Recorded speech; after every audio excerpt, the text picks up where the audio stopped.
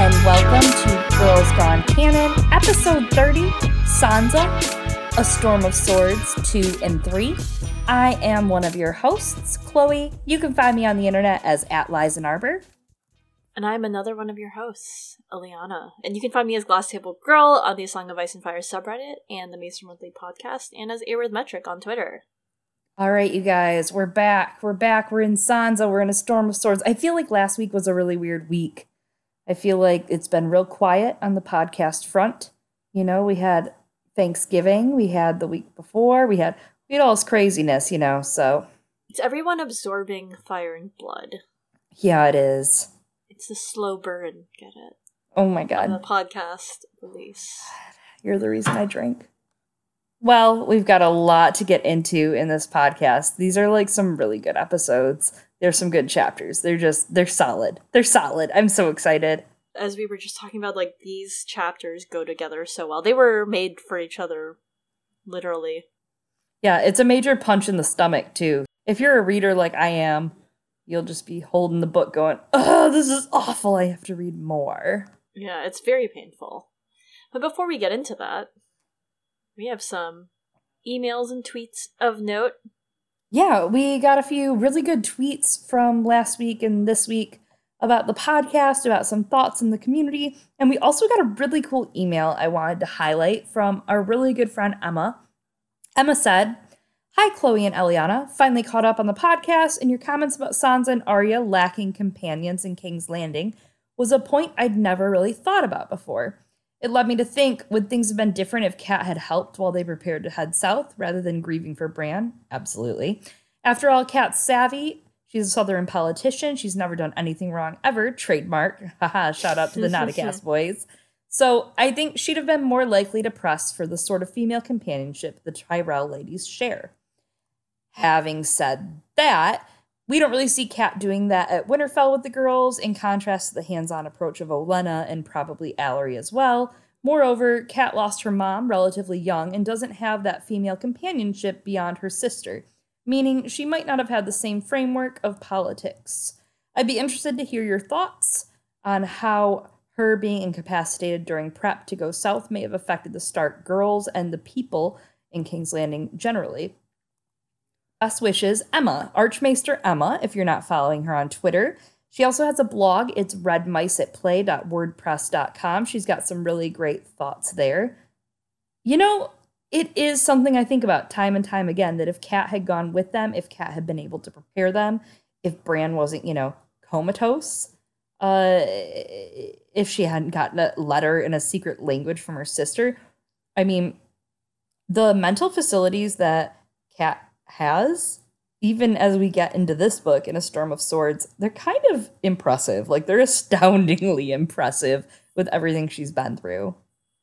Oh, absolutely. I say this every now and then, but Kat is in many ways the thread, both narratively and politically, that holds a Clash of Kings together. She treats, right, with two kings. She's the one who's trusted and sent to treat with both Renly and Stannis, and is the one who puts them in their place. But as for this putting together female companions, I don't really know. That one I haven't thought about as much, partially because I think that Emma makes a good point that Kat having lost her mother at a relatively young age is part of it. The one thing I would think with that really lends to this is that Kat doesn't know the northern people like she knows the southern. Ned knows the northern people. Ned knows the families. I don't think that Kat would necessarily know to say, oh, well, this person or little, Wyla Manderly and Winifred Manderly, they could be girls to hang out with Sansa. But at the same time, she might. I'm not saying she doesn't, but it might not be something she thinks of because it's not her people. It's not her saying, like, oh, that little Blackwood girl down the lane, or... Yeah, but it is interesting because we do see that while they don't set it up for the girls in Winterfell, after the girls leave and head to King's Landing, Bran is surrounded with his own sort of mini court in that way, with, like, they suck, the Freys, Big Walder and Little Walder. Mm-hmm. And then, of course, the Reeds come up and join him. Yay! The best courtiers. Mira Reed would have made sense as a courtier, and especially, as a companion to Arya. Yeah, absolutely. I mean, that's the thing. If you had brought those girls to King's Landing with a retinue of ladies, I mean, Marjorie was set up for love, right? And we're going to talk about that a lot more as we go through this book, but Marjorie is set up for love purposefully by her parents who are politically looking for advantages to take for her. They're looking for, starving the city so that they can get the Tyrells in and say, "Hey, here's the bountiful harvest. Here's a cornucopia of food, homie. Come on in." But guess what? We want to be queens and kings. Like, that's what we want. We want our family to succeed. And that's their ambition. That's what they go for. It's not what Ned was looking for. Ned showed up, like we talked about, hedgehog style, just looking to be protective of himself, of his secrets, of his family. And he wasn't looking past survival, which is what the Tyrells do. They don't look to survive, they look to thrive. Yeah, and I wonder to what extent it is like a very Stark thing to not do that, because granted they're all related to each other, but the Mormont women have one another and they have that group. So I don't know if we can say it's just because they're northern that they don't do that. Yeah, I definitely think it's a good point to make that, like, real estate wise, they aren't also like I said during our Fire and Blood episode that patrons got to hear, or during Blast episode, the North is spacious, dude. Like, it's expansive. You don't just get to go down the lane next door and hang out with the Hightowers. I mean, they're not next to each other either. I'm not saying they are, but it's farther out even from that. The next girl close to Sansa was probably Beth Castle. Like, that's probably the closest young girl besides Jane Poole. If the maps aren't super inaccurate, which they are, because George is patterning them off of, like, historical maps, which are inaccurate, the North is, like, almost the entire size of the rest of the other 6 kingdoms. Yeah. So there's, as you said, it's very spacious, but also maybe, Ned just wasn't into that, and they'd already made some concessions, right, by allowing Sansa and Arya to be educated by a septa. That's not traditional. I wonder how that argument went with Kat. I would love to hear that argument. I wonder if anyone's written fanfic about it. I don't know, I'm not a big fanfic person, but I'm like, how did that fight go? I bet it was good. What if it's not a fight? What if it's just like, yeah, sure, she can learn these things, I guess. Yeah, sure, whatever. Whatevs, it's fine. We did get a couple other really cool ideas. We got something from our buddy Pat. Pat Spanagle. Spinagle? I'm trying. He corrected us on pronunciation, and I forgot it. You will say it as we say it. Hey, I think I was right. Didn't you say I was right? I think he said I was right. I forgot. How do you say it? Yeah, I think it's Pat Spinagle. Spinagle? Yeah, because I think I keep saying Spinogle. Spinoogle. I feel like I get my last name made fun of a lot, so poor Pat. He's probably heard them all. Anyway, so Pat says, this actually came a few weeks ago, but it's perfectly apt here. It's actually perfectly apt later on in the storm as well, but he says, when Dantos gave Sansa the hairnet, I realized what advanced planning Littlefinger was doing on setting things up to bump off Joffrey. Since this happened before Sansa's meeting with Lady Olenna, confirming that Joffrey was a bad egg. So a tentative plan to kill Joffrey was in motion early on, possibly when Littlefinger was negotiating with the Tyrells, after Stannis killed Renly. Yeah, it's something, honestly, I feel like maybe the show influenced me to realize it. Believe it or not. Huh. That's silly. I think the first time, so I watched this after I had read the books for the first time. I watched this episode because I read the books between season 2 and 3. Same. Aw, twins. And so, like, in the show, not to go show fan on y'all, I'm not. And Diana Rigg, when she's playing Olenna Tyrell, she, when she's sitting there waiting they're all leaning in and the tension's building for Sansa to tell them, like, what's wrong with Joffrey? And Sansa's like, this is my dramatic moment. And Sophie Turner's all, he's a monster. And Olenna Tyrell just is like, well, that's too bad. And that's when I was like, oh, they knew the whole time. They were like, we had a feeling, so we had this planned, And then after I saw it, when it was on season 3, I had just read the books for the first time, and it just doesn't sink in the first time. You need like 800 times until you catch little minuscule details, but that was a joke-ish. And so after that, I was like, oh, I get it. Thanks, Diana Rigg. So acting does convey some things, I suppose. But it took me a little bit too, but man, they're sneaky. They're sneaky little bitches, man. Yeah, I didn't really thought about Littlefinger giving the hairnet that early.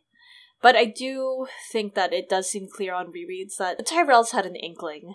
And Littlefinger was the one to go talk to those inkling Tyrells. I think he's one of them. They might have heard it from other sources, but they just wanted confirmation from Sansa of all people. They needed one more piece of evidence to be sure that they were gonna kill off the 13-year-old so that they could get to the more pliable 9-year-old. Yeah, in a way, she still was the end of Joffrey one way or another. I mean, she had a hand in that. Yeah, exactly.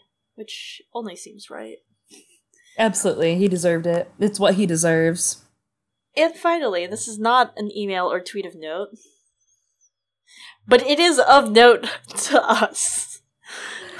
You guys, if we had milk cartons, we would have this woman's face all over it because Eliana is looking for her new best friend. She wants to start a podcast with an abandoned me. We're not going to start. No, I'm just kidding. I love this girl too. She was really great. You spoke with her more than I did, probably because I showed up late. Yeah, we hung out at the bar together. So at Jersey City, Fire and Blood, Eliana and I met the love of our lives, Meg. She listens to podcasts. I swear, I keep swearing I've seen her on Twitter, but we can't find her anywhere. Yeah, she's like Cinderella, you know. She's Sansa running away during the wedding. One of us is dead. You or I. One of us is dead. It's me. The other is Cersei screaming. I'm Cersei screaming. You're Cersei, I'm Chloe. Wait, I'm Chloe. And I'm Eliana, your other host, so... Oh my god. You guys, we're looking for Meg. Meg, if you're listening to this, you'll know which Meg you are. We talked about the crimes of Grindelwald. Please contact us. Yeah, it was really funny because me, Joe Magician, and poor Quentin and Bruna B. Fish were all sitting at the tables that we had secured, and Meg came over and said hi to us, and she's like, yeah, like, my boyfriend's here, I don't know where he went, whatever, and I just looked at her and I was like, it's probably better that way. Just leave him. Just come hang out with me. And Emmett just looked at me, and Joe Magician looks at me, he goes, that's a take, and I was like, what, all men are garbage, let me love Meg. Exactly. All men are Dantos. So, this is our platform, and we can use it to try and find our new friends. So, yeah, we've heard some inklings that maybe not everybody loves our beginning of our episodes, and that's fine. They're not for you then. Just skip ahead. Yeah, exactly. Yeah. You have the power, the technology. Literally the technology. Literally, there are other podcasts. Anyways, and of course, you guys, we're just going to jump in. We've been just bullshitting and rambling for too long, so let's get into our lightning round. I know you missed it. We got some pretty hot summaries for you today of what we missed between Sansa 1 in A Storm of Swords and Sansa 2. Jon 1. Jon plays his part in swearing loyalty to the king beyond the wall. Daenerys 1. Jorah overreaches his station on more than one count, and Arstan is not who he seems to be. Daenerys learns more about her brother Rhaegar before they change their course from Pentos. Bran 1. Bran and his company search for the three-eyed crow, and Bran learns to open his own third eye at will. Davos 2. Davos learns one of his sons survived the Blackwater, Devon, and many have deserted or been fried from Stannis' party. Davos plots to kill Melisandre, and once ashore, the mainland is taken into custody by Axel Florent. Jaime 2. Still traveling with Brienne and Cleos, Jaime reminisces on his early Kingsguard days while staying at the Inn of the Kneeling Man. Tyrion 2. Tyrion finds many of his changes at court being undone by the stroke of Tywin's quill, and unsuccessfully attempts to part ways with Shae. Arya 2. Arya, Gendry, and Hot Pie make new and old acquaintances on the road. This time we meet the Brotherhood without banners and get to see Harwin. Oh my god, I love this. Aww. I love the end of that chapter. Man, I can't wait till those chapters. Arya, especially in Storm of Swords, Arya chapters are lit. Yeah, I cry at the end of that I chapter. I cry. We'll give a shout out to Phil Terzic, one of our followers. He has been arguing with us about A Storm of Swords. Not really arguing, just like lightly conversing. And I respect A Storm of Swords, Phil. Anyways, Catelyn 2. Robb lets his mom off the hook because he got secret married to some chick who he didn't want to dishonor like his dad. He's also mean to my son, Edmure, in this chapter, by the way. His people were afraid. They were. They were. Jon 2. Giants and mammoths and wildlings, oh my! Ygritte lays herself on the line as insurance for Jon's loyalty. Also, they bang. Wait. Ygritte lays herself on the line because Jon lays her on the line. Oh, damn. You know what I mean? This brings us to Sansa Stark, A Storm of Swords 2, in which Sansa says yes to the dress. Sansa is measured for a new dress in her chambers, and the tailor tells her it's gonna be magnificent. It's got all the fixins. It's got Mirish lace and satin linings. Lace is like super fancy. Like even it didn't exist before around 1500 AD, give or take, in our history. Originally, it was cut work. It wasn't needlework. It was done by like nuns for decorating the altar and for prelate robes. The nuns would teach their pupils at the convents, and then it would pass down slowly to the common folk until lace became like a roaring big industry. Our first machine-made lace started in the 1700s. So, of course, while this is all fiction, it's not actually a real time. It's important to think on how lace isn't something easy or cheap to have.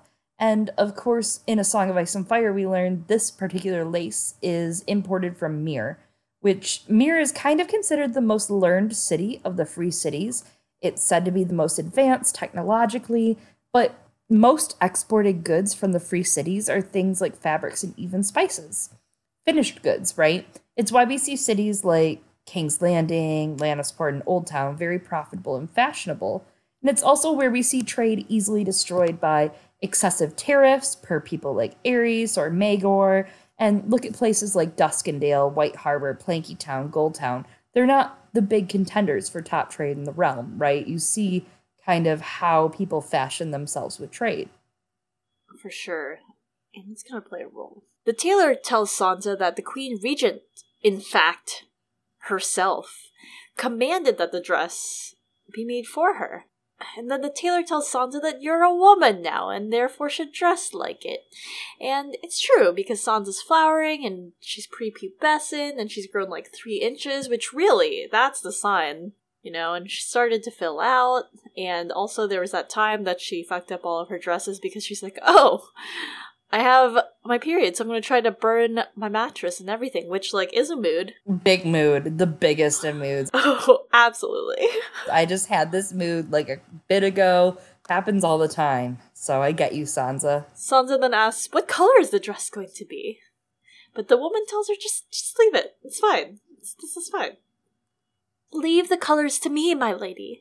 You will be pleased. I know you will. You shall have small clothes and hose as well, kirtles and mantles and cloaks, and all else befitting a lovely young lady of noble birth. Befitting a bride is what she's thinking. These aren't just things a noble young lady would wear. It's stuff she would wear on her wedding night, right?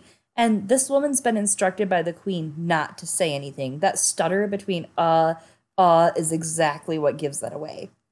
Yeah, you said this before the episode, but I was like, damn, she's right. Like, this woman knew. She just isn't telling Sansa. I mean, for the right money, she didn't. Sure. And that's why she's like, I'll take care of the color.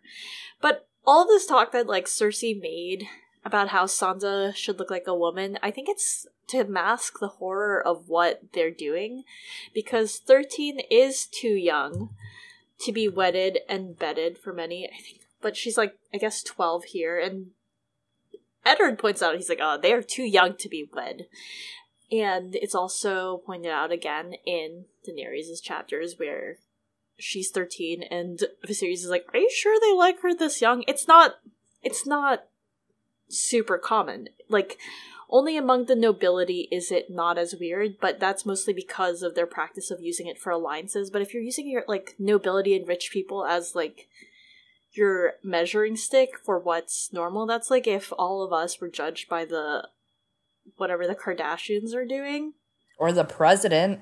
This is not what normal people do. This is not Trump Tower. This is Maegor's Holdfast. What's the difference? And I actually discussed this on Nautacast in the Daenerys 2 A Game of Thrones episode, but among commoners in real history, people who weren't nobility, the usual age of marriage was higher, like usually at least 16, somewhere between 18 and 22. 16, though, is the age of majority in Westeros. Catelyn herself wasn't wedded until she was 18, and she's the epitome of, like, what it means to be doing your duty as a lady. Like, older 16 or 18 is much more normal. And the reason for that in real history, especially among commoners, is people tended to wait until later because turns out people needed to be older to know how to actually run a farm and a household before they wed and, like, had a family. And even back then, people understood that, like, whoa, maybe if we force girls to get pregnant and have children too young, maybe because their bodies are still very small and not fully developed, it leads to higher maternal mortality rates.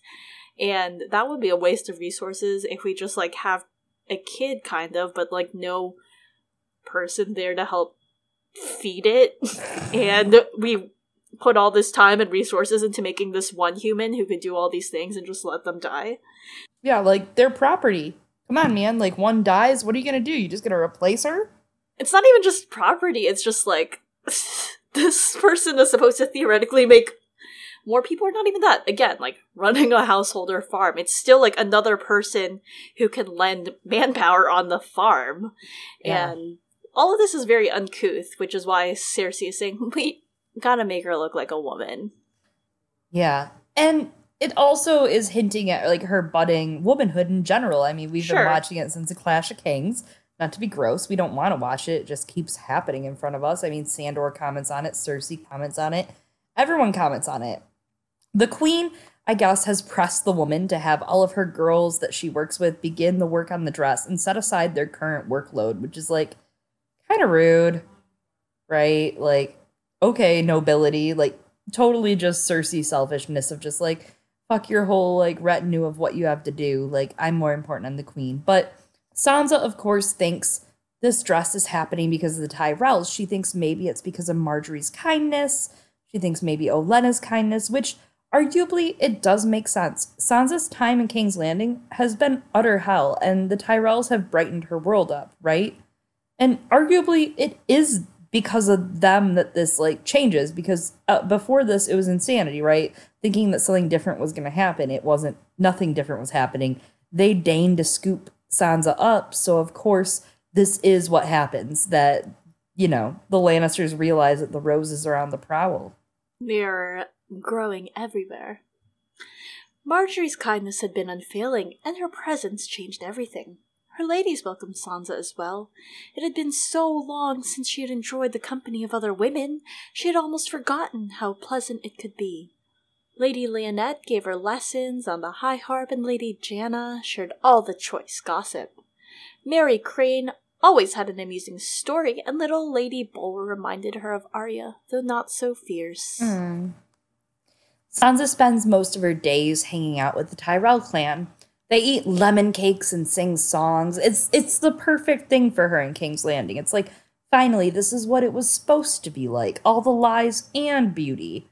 Megha once told her that she and Alla played a kissing game, and Sansa immediately thinks on the Hound.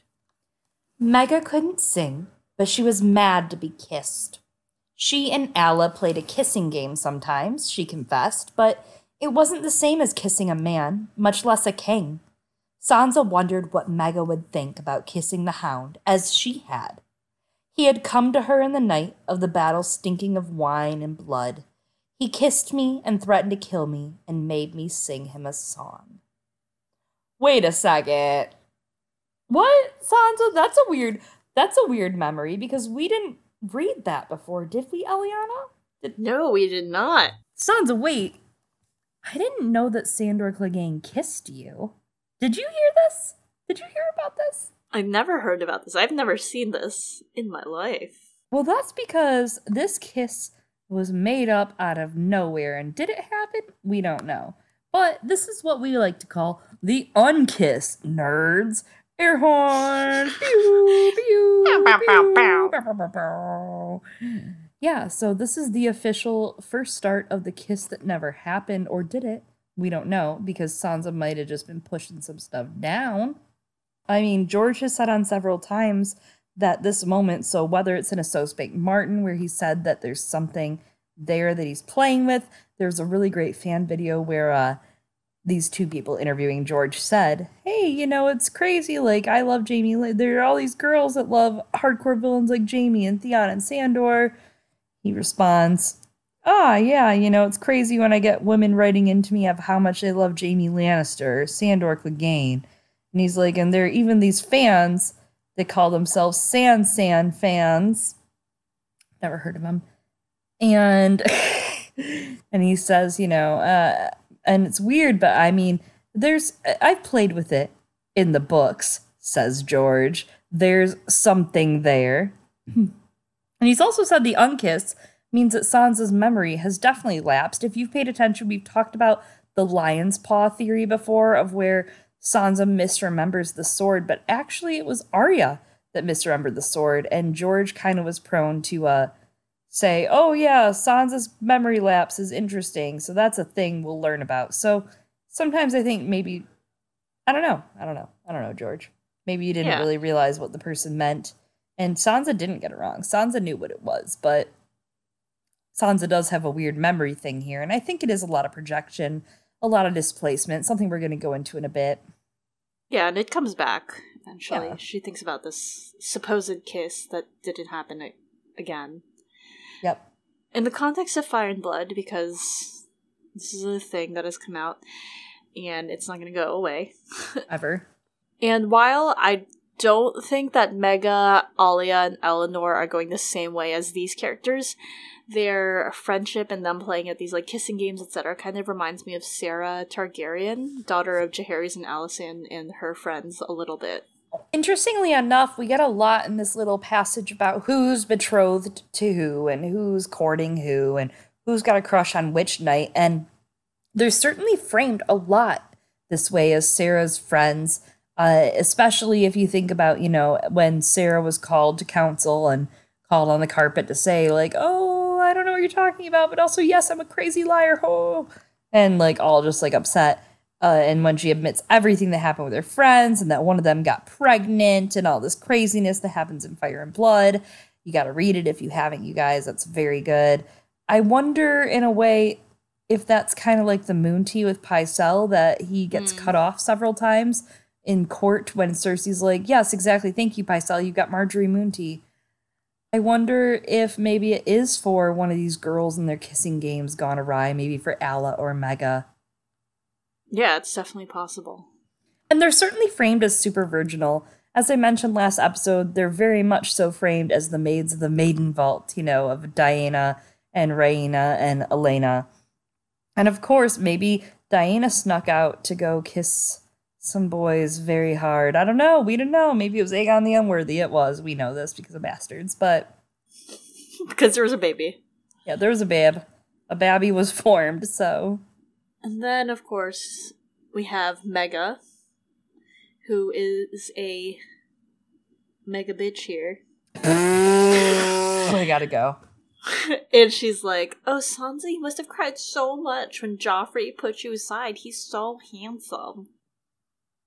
Sansa's like, yeah, bitch. You don't know how much that asshole made me cry. Sansa listens to the girls talk for a while, and she thinks this really bittersweet, cynical thought, and I actually love this line. It's one of my favorite of Storm of Swords quotes, which there are so many good quotes in this book. They are children, Sansa thought. They are silly little girls, even Eleanor. They've never seen a battle. They've never seen a man die. They know nothing. Their dreams were full of songs and stories, the way hers had been before Joffrey cut her father's head off. Sansa pitied them. Sansa envied them. It's so good. I love it. That's such a great line. It's so like, you want character growth? If you want character growth, just read some Sansa chapters, you guys. That's character growth. That's your characters could never. Yeah, it's a very complicated emotion that's being shown there, especially in those last two sentences. It's grappled with throughout these chapters too, right? With the idea of marrying Willis and of course of the marriage that actually is to come. That's completely grappled with. And this is, I think, a feeling she comes back to every now and then, where she feels that other people are children because she has unfortunately had to experience death of someone very close to her in that betrayal. It's also somewhat a very, like, Ned-ish thought. Something that Eddard would think, because Sansa thinking that these girls are immature because she knows that war and death isn't a game. It's how Ned is always being like, war is not something to be played at. It's not just about wearing someone's favor. Absolutely. Especially like the boys in the yard playing. It's the same idea. But Sansa thinks that Margaery is much different than these girls. She thinks that she's sweet and gentle, but sharp. You know, she has a bit of Olenna Tyrell in her. Sansa has been taken hawking with Margaery outside of the city, which is the first time Sansa gets to really leave the city in a very long time. She's feeling hopeful. Margaery tells her all about Willis and how he has the finest hawks. He loves hawking, and I think it's interesting because hawking comes up very subtly in these stories. It comes up in, like, there's some stories about Eddard taking Robb hawking, there's Stannis and Robert, there's Patrick Mallister in Theon's chapters and how he loves to hawk, and there's this line from Arya that I love. Once he even took Bran, but never Arya, even though she was older. Septa Mordane said boar hunting was not for ladies, and Mother only promised that when she was older, she might have her own hawk. She was older now, but if she had a hawk, she'd eat it. Arya in A Clash of Kings.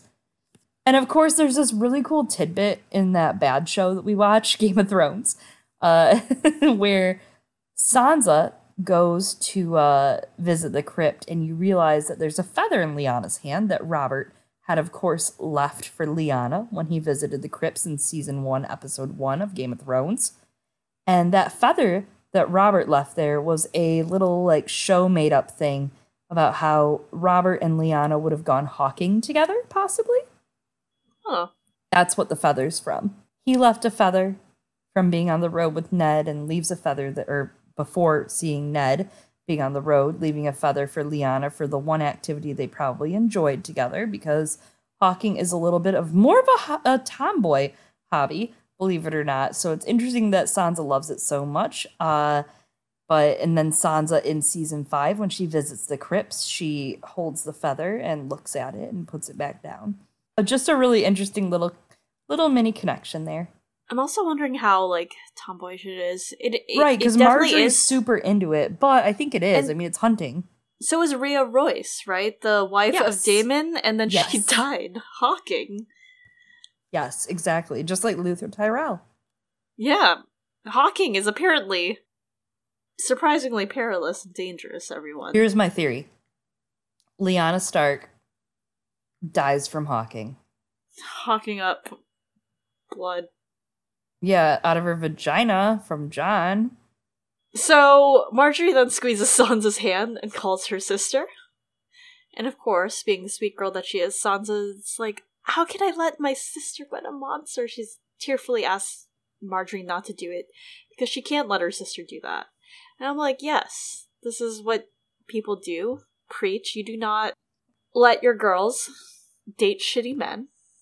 Alright, you sit down and you tell her, honey, you are a queen. You deserve better. You deserve a man who's going to cherish you. And then he's going to tell you that he loves you. Or a woman. But Margaery has her own Aemon the Dragon Knight, so that's not a problem, right? She has Sir Loras. She is not worried about that whatsoever. But, of course, Sansa thinks. Yet the more she thought about it all, the more she wondered. Joff might restrain himself for a few turns, perhaps as long as a year, but sooner or late he will show his claws, and when he does, the realm might have a second Kingslayer, and there would be war inside the city, as the men of the Lion and the men of the Rose made the gutters run red. And Sansa's not wrong about this, but the Tyrells totally have it covered, as we've discussed. The civil war inside the walls of the keep is still bubbling in current A Song of Ice and Fire, and definitely has yet to come. Sansa then thinks about when she had a talk with Dantos about the possibility of her going to Highgarden, and Dantos is like, you can't. And the Tyrells are just Lannisters, but with roses. True. And then he tells her that they only want her for her claim on the north. Interesting, Dantos. Where'd you hear that from? Dantos. This is strangely lucid. Really curious, that's all. And then, of course, we get this lovely passage. But she had not forgotten his words, either. The heir to Winterfell, she would think as she lay abed at night. It's your claim they mean to wed. Sansa had grown up with 3 brothers. She never thought to have a claim, but with Bran and Rickon dead, it didn't matter. There's still Robb. He's a man grown now, and soon he'll wed and have a son. Anyway, Willis Tyrell will have Highgarden. What would he want with Winterfell? Sometimes she would whisper his name into her pillow just to hear the sound of it. Willis, Willis, Willis. Willis was as good a name as Loras, she supposed. They even sounded the same, a little. What did it matter about his leg? Willis would be Lord of Highgarden, and she would be his lady. She pictured the 2 of them sitting together in a garden with puppies in their laps, or listening to a singer strum upon a lute while they floated down the Mander on a pleasure barge. If I give him sons, he may come to love me. She would name them Eddard and Brandon and Rickon, and raise them all to be as valiant as Sir Loras, and to hate Lannisters, too. In Sansa's dreams, her children looked just like the brothers she had lost. Sometimes there was even a girl who looked like Arya. No. I need a moment. You don't have to look at me right now. I just need a second. I got a little teary-eyed. That was a little hard. That's a passage, man. Like, let's glaze over how fucking sad that one is. Woo! You feeling okay? It's so sad. Yeah, I'm a little teary. There's a lot of sad dude. things in this chapter. It's so sad because it's like, it's this 12, 13-year-old girl convincing herself, I can marry this 30-something-year-old man that I've never met. She's sitting there going, when I give him kids, maybe he'll love me. Like, that's sad. That's sad. And I love that last line. The whole bit about the family, of course. Any startling paragraph is always worth shouting out and just stopping to smell the roses about. Hey. It reminds me a lot of some Arya lines, right? Like, Needle was Robb and Bran and Rickon, her mother and her father, even Sansa. That's exactly what that line is. That's like an exact mirror. Or, 1,000 years ago, she had known a girl who loved lemon cakes. Why are you breaking my heart? You want one more? Because I'll hurt you then, too. Just one more. Okay. Winterfell is burned and fallen, Arya reminded herself. Old Nan and Maester Luwin were both dead, most like, and Sansa, too. This is Sansa too. A Storm of Swords. Get out. But, yeah, both girls, they both think the other might be dead, and I also just want to call out this line. You know, there are people who say that Sansa doesn't miss Arya the way Arya does, but both of the girls do. They do love each other, and Sansa thinks about Arya at least 3 times in this chapter. Yeah, absolutely. It's silly to even think anything like that. They think about each other all the time. They think about each other through a lot of their trials and tribulations. They're like the sun and the moon. They are like the sun and the moon. Very good one. It's almost like someone said that in a book. What? Almost like someone who spent a lot of time with the girls said that. In a book? Have you ever read... Hey, have you read these books? They're the Ice... Song of Ice... Song of Fire and Ice. Oh yeah, the Robert Frost poem. Oh, I love Robert Frost. He's that author of the Stormbringer series. Just keep going. All right. I really want to chat about this line. Willis, Willis, Willis. Willis was as good a name as Loras, she supposed. They even sounded the same, a little. What did it matter about his leg? Willis would be Lord of Highgarden, and she would be his lady. Sansa does this throughout her plot, where she thinks about things and displaces the objective pain or truth of it, and it's something we see from Game of Thrones and onward. She's kind of woken up from her Game of Thrones ones, right? You have Joffrey at the Trident and Joffrey and Cersei condemning her wolf. She's come to terms with that. You have Cersei in general doing pretty much anything. And This book awakens a whole new batch of lies and falsehoods, but she takes a lot less time to figure it out. Marjorie is my sister, she thinks. She finds out the next 2 chapters. No, Marjorie is not, in fact, your sister. Willis will love me. I'll make him forget Winterfell. Of course, that's changed when she marries someone who will never forget her claim, intent to take it or none. Whether it's Willis or Tyrion, her claim will always exist like a stain on her marriage bed. I also love to discuss how we see Sansa displace these emotions about people's appearances, where a book ago, Sansa would be very concerned with someone's appearance as a 11-year-old girl to the capital for the first time who's in love with knights and ladies in a song. So you have Tyrion's less than pleasing physique, of course, to a 12-year-old girl in love with beautiful, comely princes and songs. And this is soft-pawed all in with Willis's leg, of course. Because, Eliana, humor me for a second. Me? Yeah, you. Me? Yeah. Who could make themselves love a beast? A crippled beast, right? Like a straight beast, a hound with a bum leg. Who could love a hound with a bad leg? Who could do that, Eliana? Who? I'm just saying. Who could do that, you know? Who would love an animal like a hound? You have Arya written on here. What? You have Arya written on here. Oh my god. Not out. I didn't mean no one. God, get out. Anyways. And I do want to point out that there's this line from the Tyrion chapter right before this, right? Where he sits in on the small council meeting and Cersei gets told she has to marry Willis Tyrell. And of course, that's the cripple is what Tyrion says. And their father chilled him with a look. Willis is heir to Highgarden and by all reports a mild and courtly young man, fond of reading books and looking at the stars. He has a passion for breeding animals as well and owns the finest hounds, hawks, and horses in the 7 kingdoms. A perfect match, mused Tyrion. Cersei also has a passion for breeding.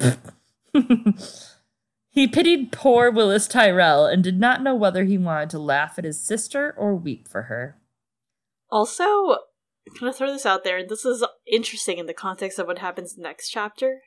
Tywin being like, Willis is heir to Highgarden and is mild and courtly. I mean, I don't know that Tyrion's mild and courtly, but fond of reading and looking at stars. Yeah. He's describing his son here. Yeah. He's describing Tyrion. And Tyrion wants to be that. He wants to be that intelligent type, right? Like, that's who Tyrion thinks he is, too. And his dad refuses to let him be that. Yeah. He's like, it's fine for Willis. Tyrion wants to be found reading in his solar, as we hear from Sansa, right? Like, poor Tyrion. I almost feel bad for him here. Almost. The irony here, though, of course, is that just a few chapters ago, Tyrion was smirking at Cersei being forced to marry Willis, but Sansa was swelling with pride that she was going to escape to somewhere that was not here. Somewhere with Willis, whoever this man was and would be to her, which gives a little bit of a tad bit of that creepy Stockholm Syndrome vibe, which obviously comes back with Baelish hardcore very soon. God, we have to get into all that. And it explains why Cersei ends up taking it out on Sansa very hard. Cersei's getting rid of her in a trashy way, right? But Cersei also is fucked into taking the fall for that match not happening. So she gets matched with the cripple, which, as we know, Cersei would not love that. She's not very open to people, mostly, Cersei. That's She's true. Just like, you could be whole-bodied, half-bodied, quarter-bodied. I'd rather you not be a body, is what Cersei feels. As long as it's her body. Yeah. And Jaime ruins it, going and getting his hand cut off, apparently. It was all his fault. It's all his fault, Eliana. Apparently. And then Sansa remembers a nightmare she had where she marries Joffrey and then Joffrey turns into Ilyn Payne. Nightmares are weird. Ew. It's all awful. I don't know which one's worse, Ilyn Payne or Joffrey, both. And then Sansa decides that she's going to light a candle to the mother and pray for Marjorie, and then a candle to pray to the warrior for Loras.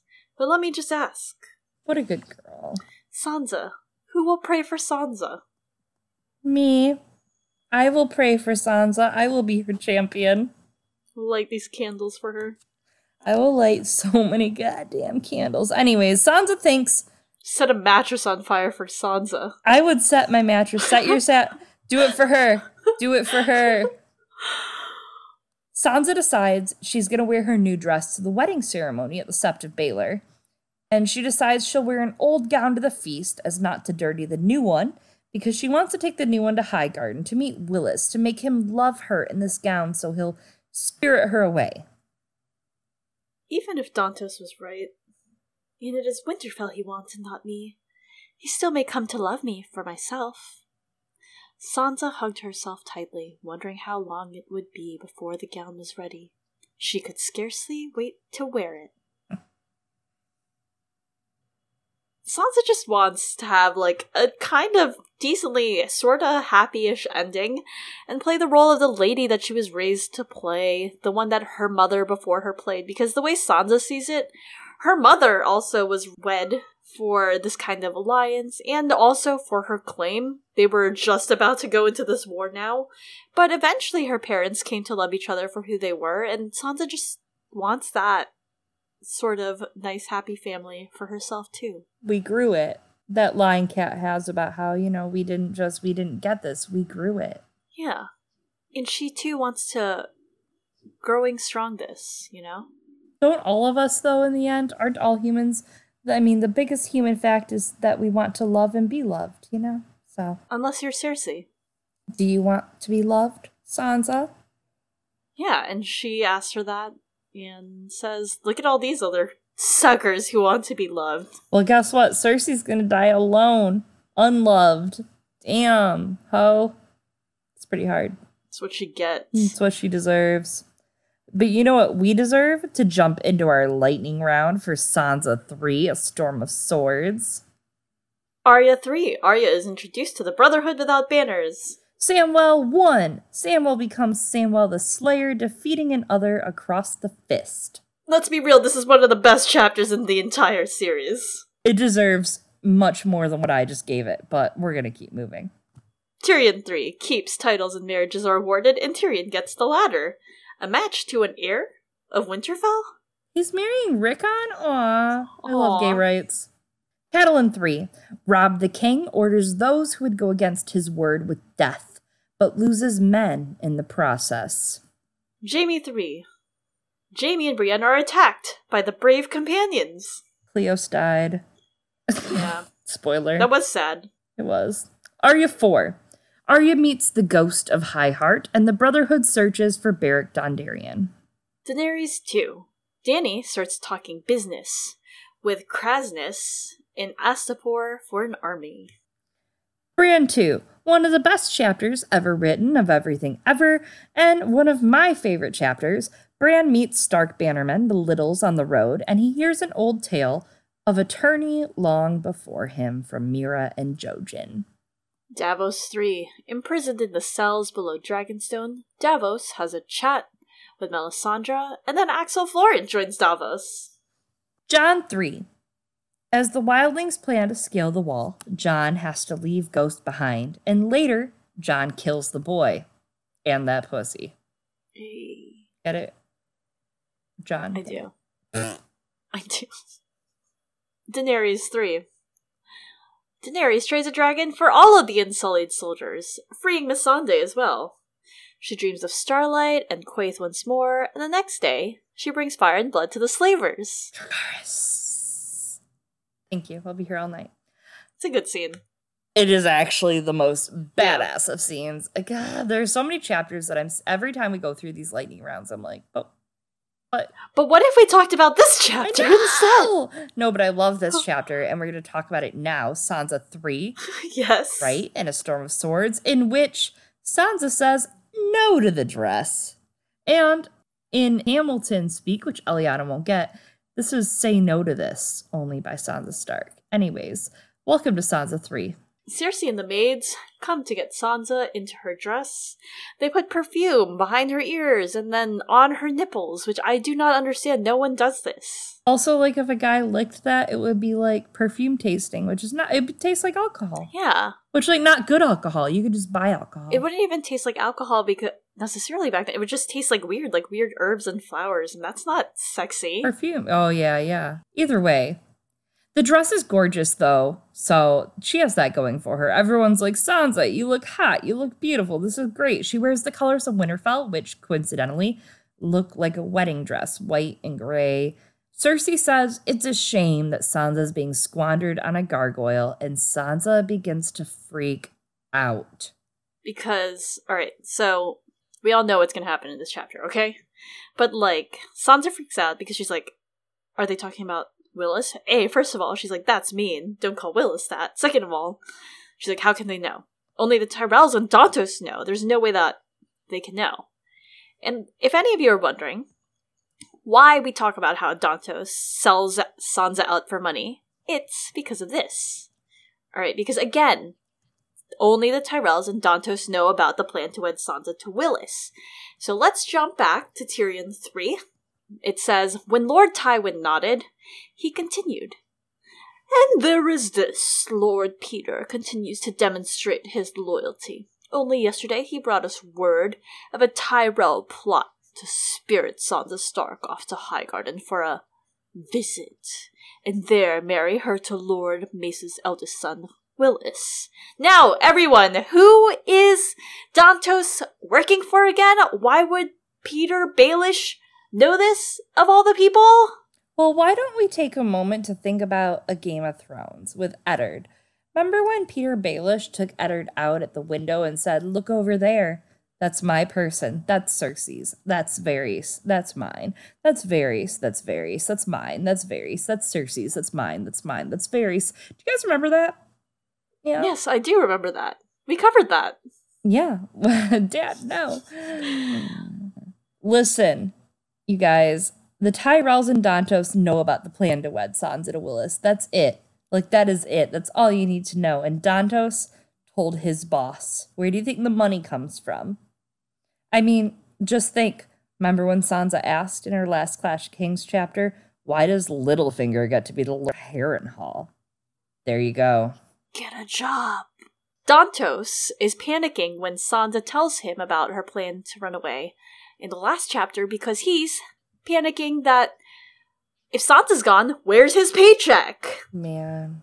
It's running away. She saved him. She did, and he sold her out. She took her little life that was already so, like, minuscule and pathetic because of her life is just hard, right? Because it's Sansa. Like, she's been a prisoner of war, she's been beaten, and she was like, I'm going to take a chance, and I'm going to try to save this guy because he doesn't deserve it. And then he sells her to fucking get a job, man. Yeah. Cersei asks for the cloak, and Sansa realizes, as soon as her cloak is brought out, it has her sigil on it. It's a maiden's cloak. Sansa refuses to do it. You can't make me, she says, but Cersei is like, sure, whatever. Come on, the Septon's waiting, so are the wedding guests. And she explains that because Sansa's a ward of the crown, since her brother's a traitor, so the king gets to be her father, and they're going to wed her to Tyrion. My claim, she thought, sickened. Dantos the Fool was not so foolish after all. He had seen the truth of it. Sansa backed away from the queen. I won't! I'm to marry Willis. I'm to be the Lady of Highgarden, please. I understand your reluctance. Cry if you must. In your place, I would likely rip my hair out. He's a loathsome little imp, no doubt of it, but marry him you shall. You can't make me! Of course we can. You can come along quietly and say your vows as befits a lady, or you may struggle and scream and make a spectacle for the stable boys to titter about, but you will end up wedded and bedded all the same. And so in this scene, jumping back again to Tyrion 3, in A Storm of Swords, Sansa and Cersei are actually recreating the exchange that Tywin and Cersei have, because Tywin's like, alright, well, we're gonna wed you off again, and Cersei's like, no, you can't make me, Dad. And he's like, I can? You're gonna wed someone? Like, I'm already a queen, first off. Yeah, and he's like, no, you're gonna do it. We're gonna make you. And because of all of this, you can really see, I think, Cersei taking that frustration, it seems, out on Sansa. Yeah, Cersei has always taken this perverse pleasure in associating Sansa with her own pain and her own limits of misogyny, right? And it never stops. Even Cersei in A Feast for Crows, when she's all like, that she-wolf, that bitch, I gave her a great life, how could she? Yeah, I can't figure out how could she. Cersei. She didn't even do it, and I can't figure it out. Sansa gets this one moment of happiness. She's spinning in her gorgeous dress, and she has hope back, and she's thinking she finally has a tool to get away, and her evil stepmother comes crashing down on her, right? It's a total fairy tale ruiner. This dress is a tool. Sansa doesn't use her words in King's Landing necessarily, but she uses tools. She uses powder to cover her bruises when she's with Joffrey, and to even her face to look like a noble lady should. She uses her dress and her new bosoms that have grown to flirt and smile and be pretty and courteous, and to fit in enough to where they ignore her. It's a lot like Daenerys' dress in A Game of Thrones when she meets Khal Drogo, actually. Mm-hmm. Something I respect about George is that clothing is super important in this story, whether it's the fabric type, like we talked about with lace or silk or colored fabric. It tells a story, it tells what type of fabric, the station of the person wearing it, and it speaks to the event. There are some people who are bad and ugly that hate the dress chapter, but it's kind of important in the scope of A, a character in a feudal society, and B, that happens to be 13 years old and highborn. Giving Sansa a new dress is like giving her a little bit of agency, because prisoners of war don't get shiny things. They get to be paraded outside after not washing for days to see their father's head on a spike, right? Like that was the gift Sansa got from Joffrey, you guys. Yes, she's been fed, but she's been beaten, and yes, she burnt her own room alive, but she was losing her mind with madness because she's a prisoner of war. She's being beaten, she's being attacked, she's being groomed and abused, all by adults, harassed by adults, like, this is, let her have her moment to spin in her dress before you ruin her life, Cersei, because you've been ruining her life for months. Yeah, exactly, because Cersei's just like, well, if my life's miserable, by God, yours is gonna be too. Oh my God, it is too. It's horrible. She's like, if I had to do it, you do. And so then Cersei forces the Kingsguard to escort Sansa to the Sept. And then Osmond Kettleblack is surprisingly kind of nice here. I'm like, what is happening? He's telling Sansa that she must be brave. She's a Stark, right? And they're wolves, and they're brave. It's sad when the Kingsguard's the one feeling bad for them, right? We see this with Jaime and Rhaella. We see it in anyone in proximity to Maegor and his Black Brides, or even to Aegon the Unworthy. You're hurting me, they had heard Rhaella cry through the oaken door. You're hurting me. In some queer way, that had been worse than Lord Chelstead's screaming. We are sworn to protect her as well, Jaime had finally been driven to say.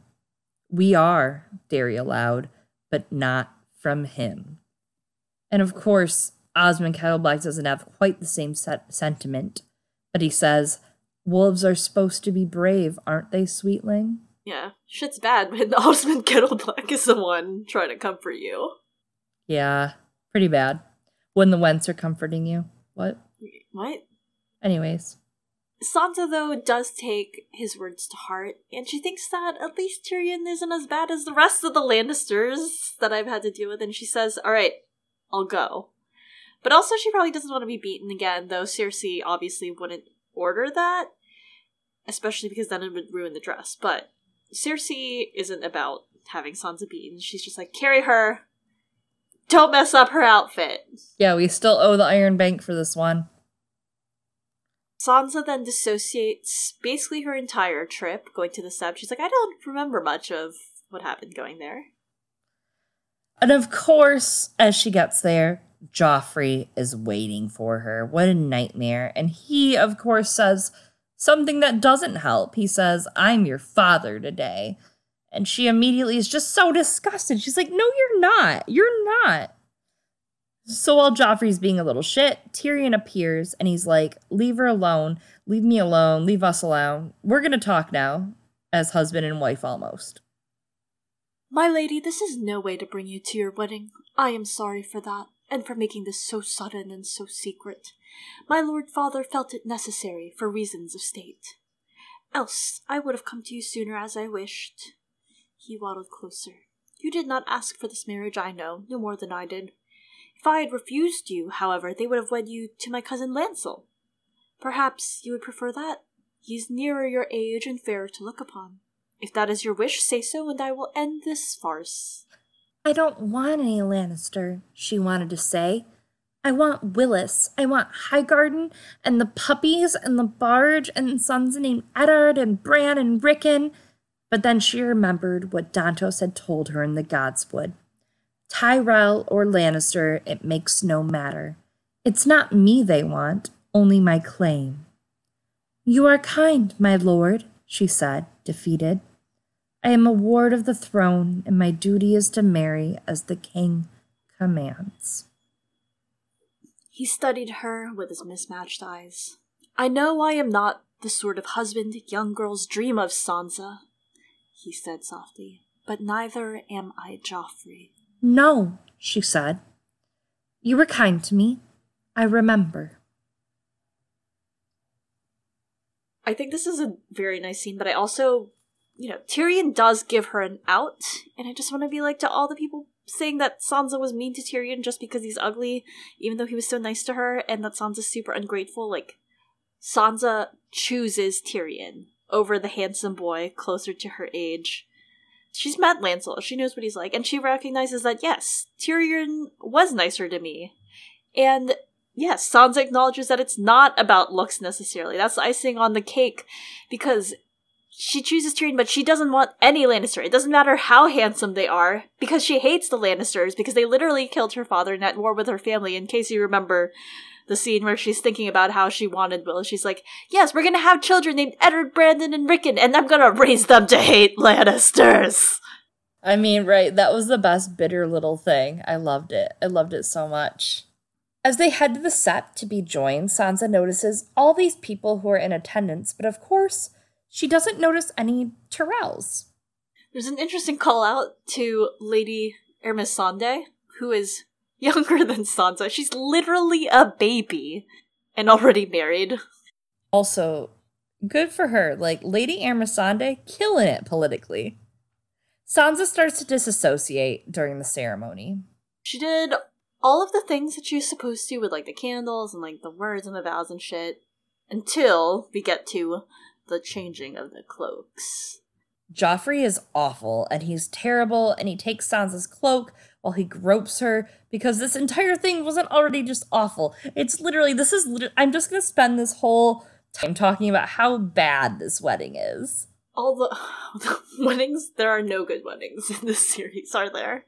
No, and of course then, Joffrey removes her maiden's cloak. Which brings us to Tyrion, and he's supposed to put the bridal cloak on Sansa, and it is a very fancy cloak. Like, before you thought that maiden's cloak was fancy with its pearls, this one has rubies. I do love the cloaks in this, book. Not just the chapter, not just this episode, but the cloaks that we get to hear of Sansa in A Storm of Swords, because, of course, it ends with one that she uses to hide pearl work on her dress in, and it's a very, a dun brown cloak right after Joffrey's murder during her escape. And it's just a huge progression in everything she wears from the beginning of this book to her with her beautiful dress and her realizing that the dress is a fucking lie. And then her, of course, settling into this disguise of a cloak as she leaves King's Landing after the king's been murdered. But are the lemon cakes a lie? No, lemon cakes are not a lie. Just regular cakes. For the ceremony, though, no one thought to bring a stool because no one thinks through logistics at all, and Tyrion, turns out, is 1.5 feet shorter than Sansa, and I just want to call this out here, the way that I think about the different hours in Westeros. Is this the measurement system in Westeros? Are they using the Imperial Standard System? And clearly they're not using the metric system, but anyway. So when I was 11, because you know how I'm tall. You are tall. Thank you. I did it myself. And when I was 11... I was 5'5" or 6. So if she's 13, when I was 13, I was probably 5'7", 5'8". I'm 5'11" now, so. Yeah. Okay, yeah. She was probably 5'7". That's tall for a girl, though, at that age. It's above average. I think the average height for a woman at the moment 5'6". No, it's 5'4". Oh, is it? Yeah. Oh, you bitches get shorter every year. I know, right? I don't. Anyway, Sansa then feels a tug, and she realizes, oh, Tyrion wants me to kneel. She's like, She felt another tug at her skirt, more insistent. I won't! Why should I spare his feelings when no one cares about mine? And it's really the only act of defiance that she's afforded in this entire thing. Yeah, some women get to rip their dresses or their clothes like Jane Westerling, but Sansa, this is what she has, her standing straight and steely and not bending. And then the room begins to laugh until finally Joffrey commands Dantos, like, Dantos, can you just, like, get on your hands and knees and crouch so that Tyrion can climb on you and then put the goddamn cloak on Sansa? And then finally, it happens, and then they're face to face, and Sansa can see that Tyrion's face is also red, just as red as the cloak, and then suddenly, quote, she was ashamed of her stubbornness. Oh, it's not your fault, honey. It's really awful on all parts for every single person involved. Like, why does she have to bow to him? That's bullshit. But also, like, it's not his fault either. So then it's like, it's not her fault, and it's not his fault, and it's like not hers, and it's not his, and it's just like, this is an awful wedding. Everything is horrible. Everyone is being mean at this wedding. It's just intense. I can't. And it's not even the worst wedding in this book. I know. There's one wedding that's worse. And then one wedding that's way better. Yeah, my favorite wedding. The best wedding of the year. If you were reading a tabloid, that wedding would be on the cover because it's off the chain. Like, you're going to choke on how good it is. Oh, yeah. Some Marie Claire shit. Sansa and Tyrion pledge to one another, and then they give each other the smallest, tiniest kiss to seal it. And then the Septon pronounces them man and wife. And Sansa's just like, I'm just trying not to cry in front of all these people. And of course, it's such a small, intimate wedding reception, right? And here, Sansa found the Tyrells. Margaery gave her such a sad look, and when the Queen of Thorns tottered in between left and right, she never looked at her at all. Eleanor, Alla, and Megha seemed determined not to know her. My friends, Sansa thought bitterly. First off, good, she's learning. Mm-hmm. Welcome aboard, babe. That's life. But also, why would they spend money on Sansa or Tyrion? Of course it's an intimate wedding. And their wedding was a laughingstock. It was literally a nightmare. That wedding was a nightmare of a situation. Nothing was good about this wedding. Maybe the booze. Yeah, it seems like they had booze. Seems like the feast might have been okay. And, like, it is notable that George does not talk about the food here. We're gonna get here in a second. Because Tyrion is out here. He's getting super drunk, which that is what you do at weddings. And also, if anyone's allowed to get drunk in his own goddamn terrible wedding, it's Tyrion. And he kind of participates in the toast. This is the most he's going to participate in his wedding, because at least when you toast, you drink at the end. It's the best part of toasting and drinking. Exactly. He doesn't, like, get super into it, but he's like, yep, we're toasting. I'm a nod. I'm going to take this drink. And again, the feasts are too long. But Sansa can't eat anything, so we miss out on all the descriptions of the great food.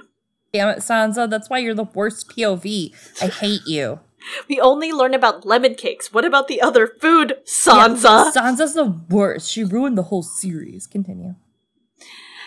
And all of this is awful, and she's dreading the whole thing ending as well. There's no good part of this for her, because if the feast is over and everything's over, then we go to the bedding, and she's like, I don't want to be stripped naked in front of the entire court again, and then be forced to bed Tyrion. Also, that's a joke to them. Oh, like, think about it. That's disgusting and a joke to them. They're like, haha, this is hysterical. This little dwarf guy banging this young girl. Like, that's disgusting. Like, fuck you people. It's already, like, a joke to them as it is, and now Tyrion and Sansa they're not here to celebrate them. They're being paraded in front of the court as their entertainment. Which I guess is interesting, considering that, this eventually becomes a play, right? They adapt this into a play. Yeah, absolutely, and bravos. Interesting enough. I think that was one thing the show really well adapted. Anyway, the musicians finally begin to play, and Sansa puts her hand on Tyrion's and wants to lead the dance with him. She says, shall we lead the dance? And Tyrion thinks, we've provided enough entertainment for the night. I'm good. I don't want to go out there. I'm short and drunk. And it's kind of sad because it reminds me in a bit, since all these Cersei parallels are flying by, of, Cersei with Robert when they first got married, when he took her out on the rampart and said, like, look out off this balcony at your people. They love you as a queen, and they're all cheering for you.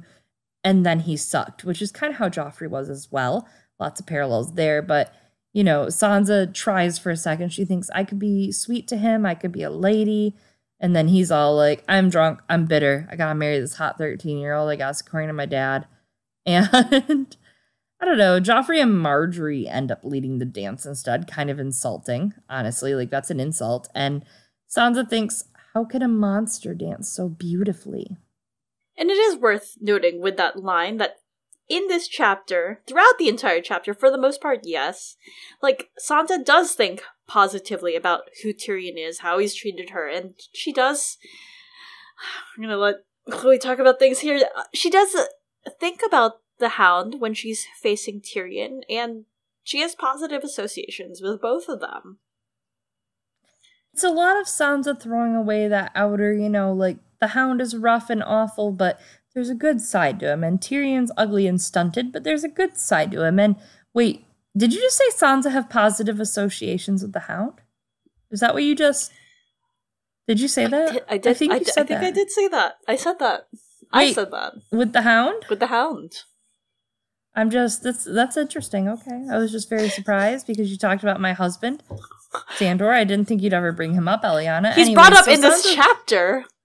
Who? In this quote. Whomstada? So there's this little quote. Of course, there's a handful of quotes. There's a lot of quotes. I'm just thinking, I wish the Hound were here. You're no true knight, Sir Meryn. Or Sansa thinks about making out with the Hound that didn't actually happen. Air horn, unkiss. I'm just saying. But yeah, Sansa thinks of Tyrion. He's so ugly, Sansa thought when his face was close to hers. He's even uglier than the Hound. Girl, give it 3 years. She wants a stroke more than his scars when she's a woman grown. Okay, I get you, Sansa. I get you. Alright, well, so again... But Sansa does note very often how ugly Tyrion is, right? Like, very often. She does, but I do think it is contrasted with that line where Sansa talks about how beauty is not goodness, because the person who's being called a monster here is Joffrey. He dances beautifully, he's awful and terrible. And then later on in a bit, she's going to see Cersei also dancing beautifully, charming and laughing and being beautiful at this wedding. And she thinks, I hate Cersei. And at the very beginning of this chapter, we have the cloaks of the gallantly dressed Kingsguard, and she hates them and fears them. They're awful to her. But it's hard because she does still long for a beautiful wedding with a handsome husband, of course, and I don't think that's necessarily bad. She wants people to be smiling as they watch her and her husband dance, not laughing at them. I don't think this is Sansa's shallowness, because if she wanted, she could have asked for Lancel. She was given that choice, and she just wanted something nice and good, and this is what she fucking gets, because, like, to be honest, who doesn't want a nice wedding day, even if it's low-key and intimate, even if you're just going to, like, the courthouse and getting someone to sign it, you want it to be good. Yeah, this is Sansa. She has to sign her birth right away, but she knows she has to do her duty as well, and if she wants to survive, especially, she has to do her duty. So everyone runs the dance floor at one point. There's a great jam on. Eliana thinks it might be the electric slide. It's the electric slide. I think maybe it was, the cha-cha slide. It could be the cha-cha slide. If we gotta go slide. It could be. I just mean, like, are you thinking about Garland Terrell cha-cha and Real Smooth? Because he does. He cha-chas Real Smooth over to Sansa, and he's like, hey, can I have this dance? If your husband says it's cool. And Tyrion's like, sure, whatever, I don't want to fucking dance. So Sansa, of course, dances with him. And there are, of course, these two parts of some quotes from the story. Perhaps she ought to have remained beside her husband, but she wanted to dance so badly. And somehow the laughter made her hopeful again, if only for a little while. Smiling, she let the music take her, losing herself in the steps, in the sound of the flute, in the pipes and harp, in the rhythm of the drum. I find this to be very significant because Sansa thinks how she wanted to dance so badly. She couldn't resist it. And I think that dancing is such a big part of Sansa's character and storyline, because she is the only character that we see dance in her own POV, the only POV character who does it. And dancing in A Song of Ice and Fire is significant. Even from the beginning of the story, like, dancing is often used as a metaphor for fighting. You know, at the beginning, we have that iconic line from Waymar Royce. He's like, "Dance with me then," when he's like up against the others, and he's like just a small boy, but in that moment, he's a hero standing up. And Sansa, when she's allowed to dance, or when she dances, is very much acting out the part of being a courteous lady. We talked about what courtesy is before and how it's that courtly behavior. We're going to come back to courtesy as a lady's armor a bit more as this chapter closes, but when Sansa is here dancing, you know, she loses this first battle. She has Joffrey and he totally shakes her, but we see Sansa doing her own style of fighting, which is not necessarily with a sword, but with the sort of women's weapons that she's been taught in The Winds of Winter.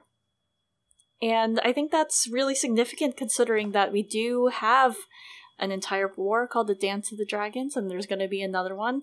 Yeah, I like what you said there. And I know you have some really good stuff on courtesy as a lady's armor to come, so hold out for a little bit longer for that, guys, listeners. But of course, Garland straight up looks at Sansa and he's like, "So you look like shit. Like, you look miserable as fuck."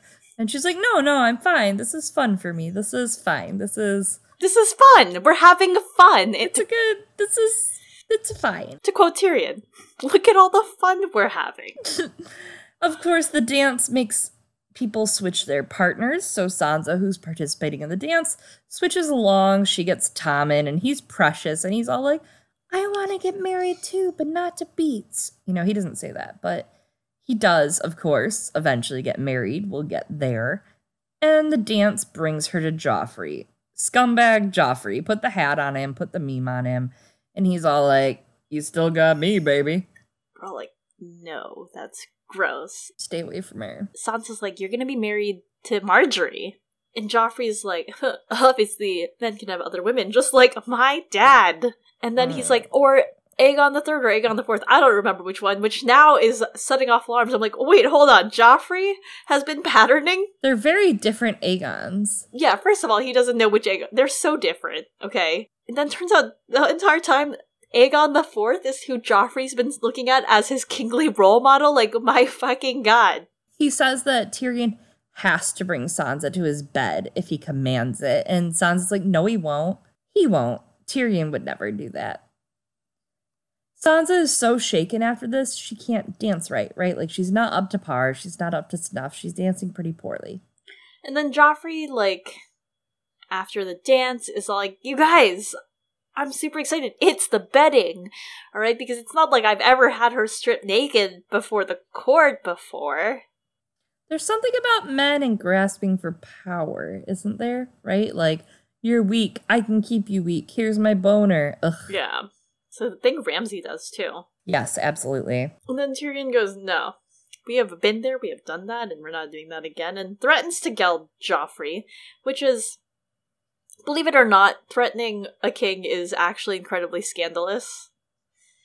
And Tyrion says, in response to these assertions, he goes, "I did, your grace," said Tyrion, "but only because I envied your royal manhood. Mine is so small and stunted." His face twisted into a leer. "And if you take my tongue, you will leave me no way at all to pleasure this sweet wife you gave me." And this line just makes me think of a theory called the Quiet Lion Theory by Hamfast42.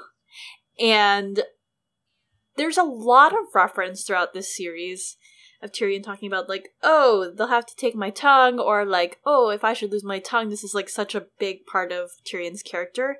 And we've seen other Lannisters lose parts of them, and that lead to changes in their character. Like, obviously, the most prominent one is Jaime losing his hand. I wouldn't say it's prominent, Bob. And then there's Cersei losing her hair. So Hamfast42 discusses that all of this reference to Tyrion talking about his tongue might mean that perhaps Tyrion might lose his tongue. I do love the theory about Cersei and how she stepped in a bunch of bullshit during her walk of shame and how she might lose her foot, which would be very interesting for Jaime's hand connection to her foot. I don't think it's going to happen, but I just love the idea of it, and I think it's really, the analysis around it is great. I don't know who did that one originally. I'll have to find it. I'll see if I can link it below. If I do find it by when we post this episode, it's worth it. I really like it. I really like that theory. I don't think it'll happen, but I think it's just really thematically interesting that, like, we'll go out how we came into this world. So, for sure. Tywin is, of course, not amused at all at Tyrion's behavior because Tyrion is drunk. That is why he misspoke, says Tywin. But fun fact, Tyrion did not misspeak, and he is allegedly not drunk. I'm not drunk. No, I don't know. No. I do think if you drink as much as Tyrion does on a daily basis, you probably have a perfectly decent tolerance. Thank you, Eliana. I really appreciate that. He probably, though, has drank his body weight before. He has the opportunity. Or he tried. I have a friend. I'll tell a story about my friend now. Tyrion and Sansa go up to a specially prepared chamber for them in the Tower of the Hand, because that's where Sansa wants to go to lose her maidenhead. Tyrion asks for a glass of white wine because he feels like he needs to be drunk for this. Sansa feels that makes two of them and joins in on the wine. Tyrion then reveals to Sansa that he had been wed before. I've never actually thought much about this before and paid much attention to this moment of Tyrion divulging his first marriage to Sansa, because I wonder if it's something that might come into play later. There are a bunch of factors that are coming around Sansa and Tyrion's marriage, especially as they try to wed Sansa to other people. For example, does Sansa still have her maidenhead? Was this marriage consummated? It wasn't. Something that could be pointed out is that they wed in a sept, which is mentioned a few times, and there's the Septon, but it's not in a Godswood, and as we learn oftentimes throughout the series, the Starks don't do that. Alaric Stark is pretty intent about telling Alicent that Starks would wed in front of a Godswood, not with a Septon. And of course now, Sansa knowing that Tyrion once had a wife, it could be another thing that would be used to try and annul their marriage, because I don't think it's going to go as peaceably as it did in the show. I don't either. There has to be a little bit of tension there. And let's be real. Men love telling Sansa their trauma. Am I right? That's their thing. It's weird. Tyrion asks Sansa, how old are you? And she's 13. And he's, of course, what, 13? That's nuts. But he proceeds to go on and try to do his duty with her. Gods have mercy. The dwarf took another swallow of wine. Well, talk won't make you older. Shall we get on with this, my lady, if it please you? It will please me to please my lord husband. That seemed to anger him. You hide behind courtesy as if it were a castle wall.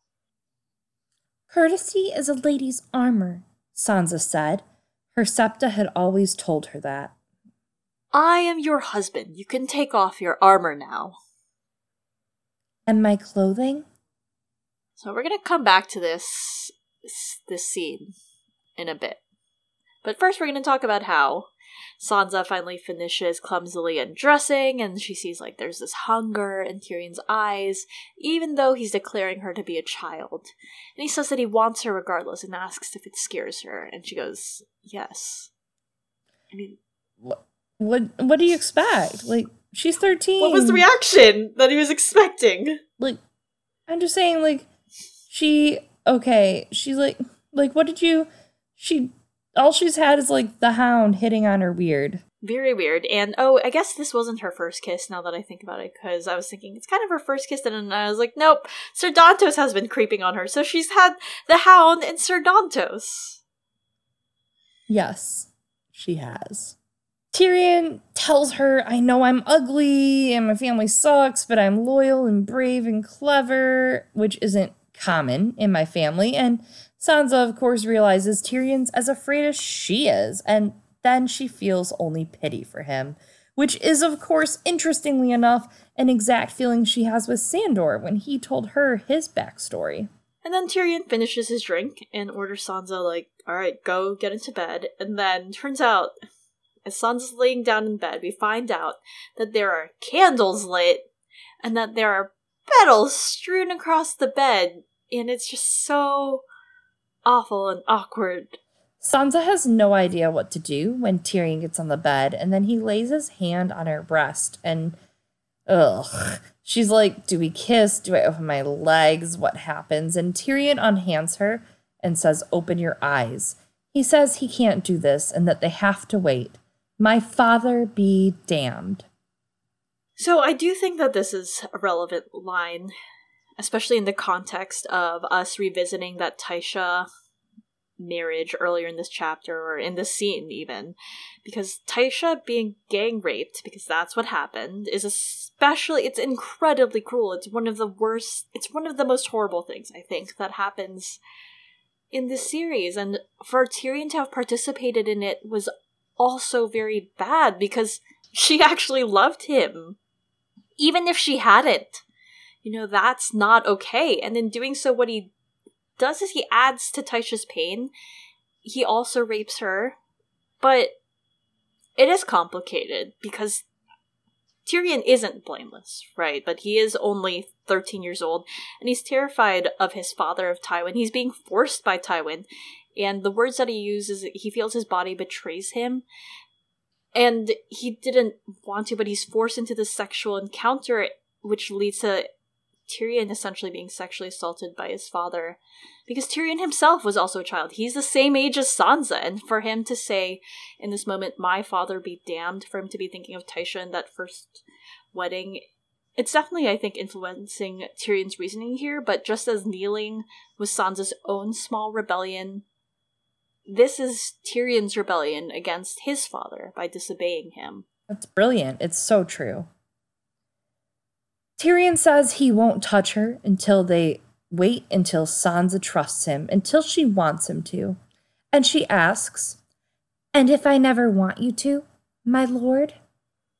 His mouth jerked as if she had slapped him. Never?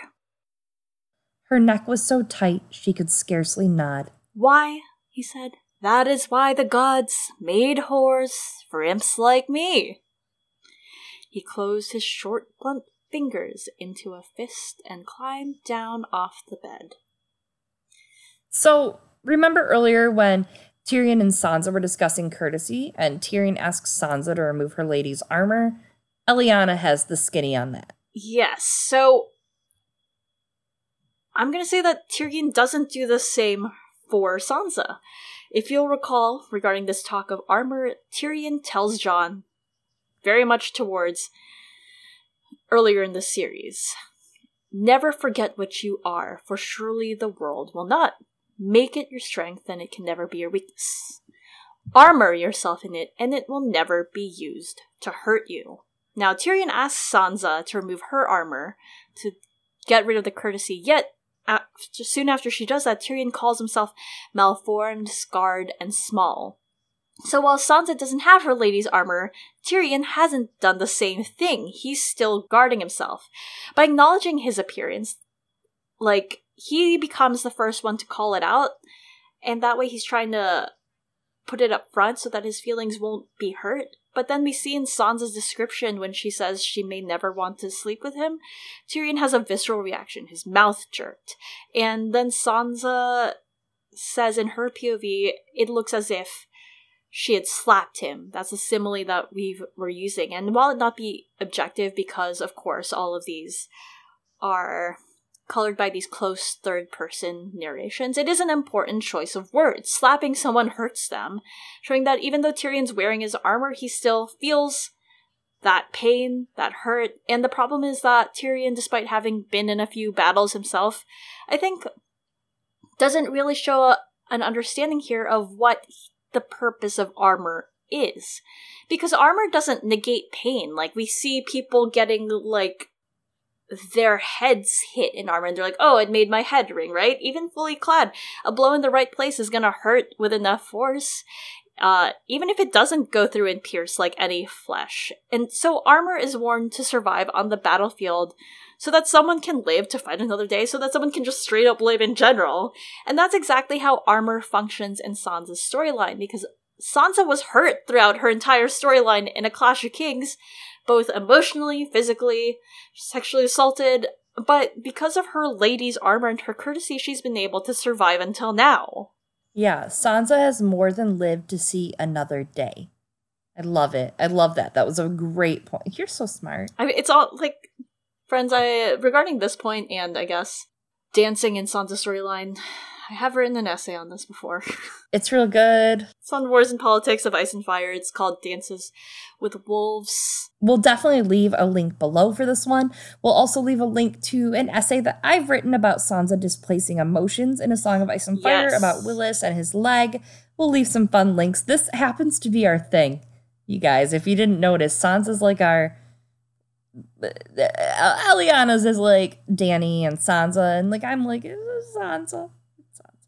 So it's our thing. It's our thing. We write things sometimes. Once in a while, we're working on it. I'm trying to pressure Eliana to write more things, but I'm also pressuring myself to write more things. So we're just pressuring everyone. See. Everyone, write things. Peer pressure. Peer essay pressure. Exactly.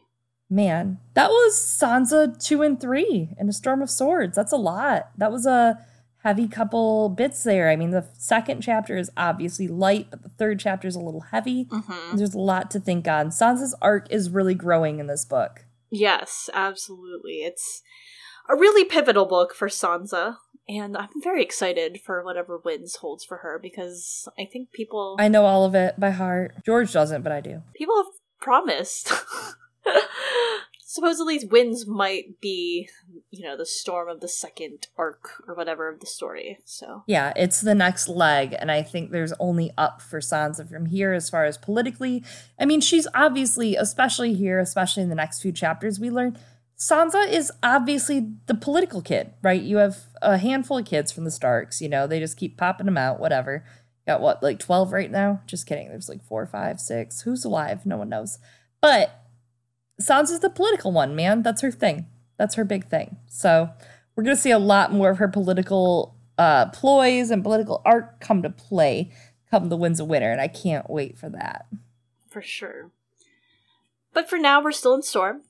And so, of course, next episode, we're going to cover Sansa's 4th and 5th chapter in Storm. But while you wait, you might want to subscribe to us on the social medias.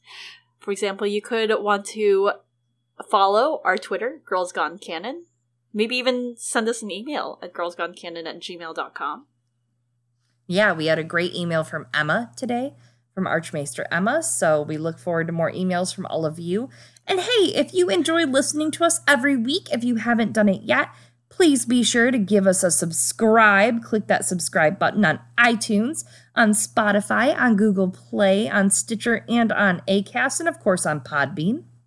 Yeah, and if you like us, leave us a review on iTunes, because that helps people find us. And we also, speaking of fights and dancing, being about fighting, we do have a Patreon, and we have just released an episode, our first episode on the Dance of the Dragons, heavily informed by Fire and Blood, and we will soon, sometime this month, for our next Patreon episode, be discussing the actual Dance of the Dragons itself. Yeah, we did everything leading up to Viserys 1, and now we're about to get right into that good stuff of the rightful queen, Rhaenyra, and Aegon II, I suppose. So hey, if you're into that, please check out our Patreon, patreon.com/girlsgonecanon for $5 a month. If you want to throw us a couple bucks out of your wallet, out of the change jar, you can change our lives and we can change yours. If not, hey, that's no big deal. Don't sweat it. We're still going to do these episodes for free every single Friday. We will be posting them. We are pretty committed to you guys as you're committed to us. So thanks so much for listening, you guys. Thank you. I've been Eliana, of course, also known as Glass Table Girl, various areas of the internet. And I've been Chloe, one of your other hosts. You can find me on the internet as @LizenArbor on the slowly dwindling away Tumblr, and of course on Twitter. I think I have to make a WordPress after this week topical joke. I already have a WordPress. How many of your essays do you think how much of your Tumblr is gonna be taken down? Oh my god, me and poor Quentin are already saving all of our essays. Don't even question it. Hey guys, thanks so much for listening. We're gonna see you guys next week. Same time, same place. Ciao.